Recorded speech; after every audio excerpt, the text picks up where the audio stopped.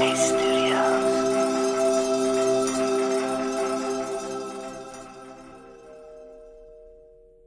Hi, my name's Andy, and welcome to Radio Headspace.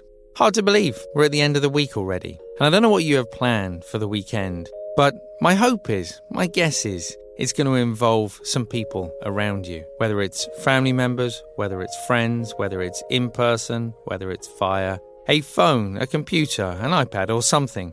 My hope is that there is some kind of human connection.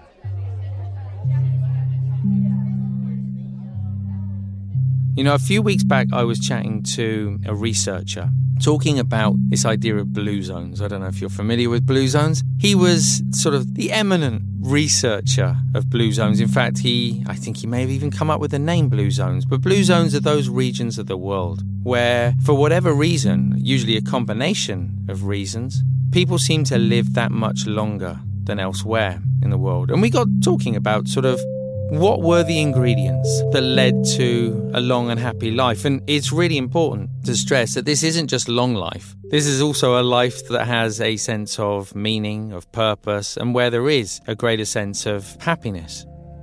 And as we sort of talked about it, there was some of the things that you would expect. There was exercise, although not exercise as we know it, not going out for a run, not going to the gym and lifting weights. It was more just general movement in day-to-day life.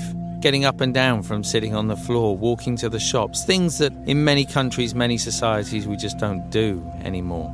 Obviously, we talked about sleep and ensuring that we're getting enough rest. We talked about nutrition, making sure we're eating the right foods. And again, maybe not what we would expect. No special kind of diet, but just eating a lot of whole foods, not processed. And largely, coincidentally, in many of those places, sort of a largely vegetarian diet.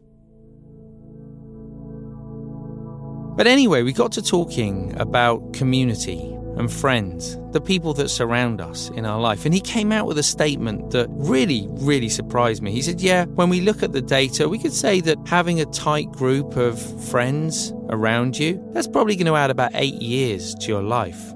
And as we think about longevity, as we think about happiness in our lives, I don't think we tend to think of the importance of community. We tend to think about looking after our body, maybe looking after our mind, but we don't really think of the importance of having those people in our life.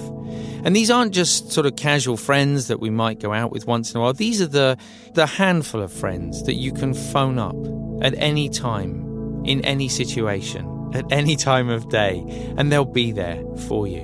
And he talked about the importance of maintaining those relationships, equally being there for those other people, that's how those communities form, that's how they last.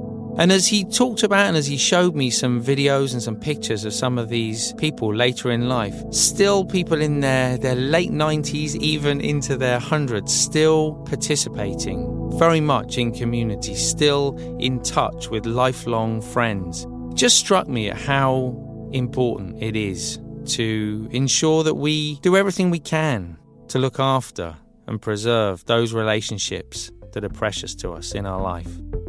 So, over the weekend, if there is someone who's special to you, if there is someone who you really care about, but you've maybe not connected with for a long time, or maybe not in the way you would like to have done for a long time, maybe pick up the phone, turn on the computer. If you're able to, maybe it's just going downstairs or upstairs to someone close in your family. But ensure that you are finding that person, that moment of human connection that not only sustains our sense of happiness, but also, it turns out, sustains our life.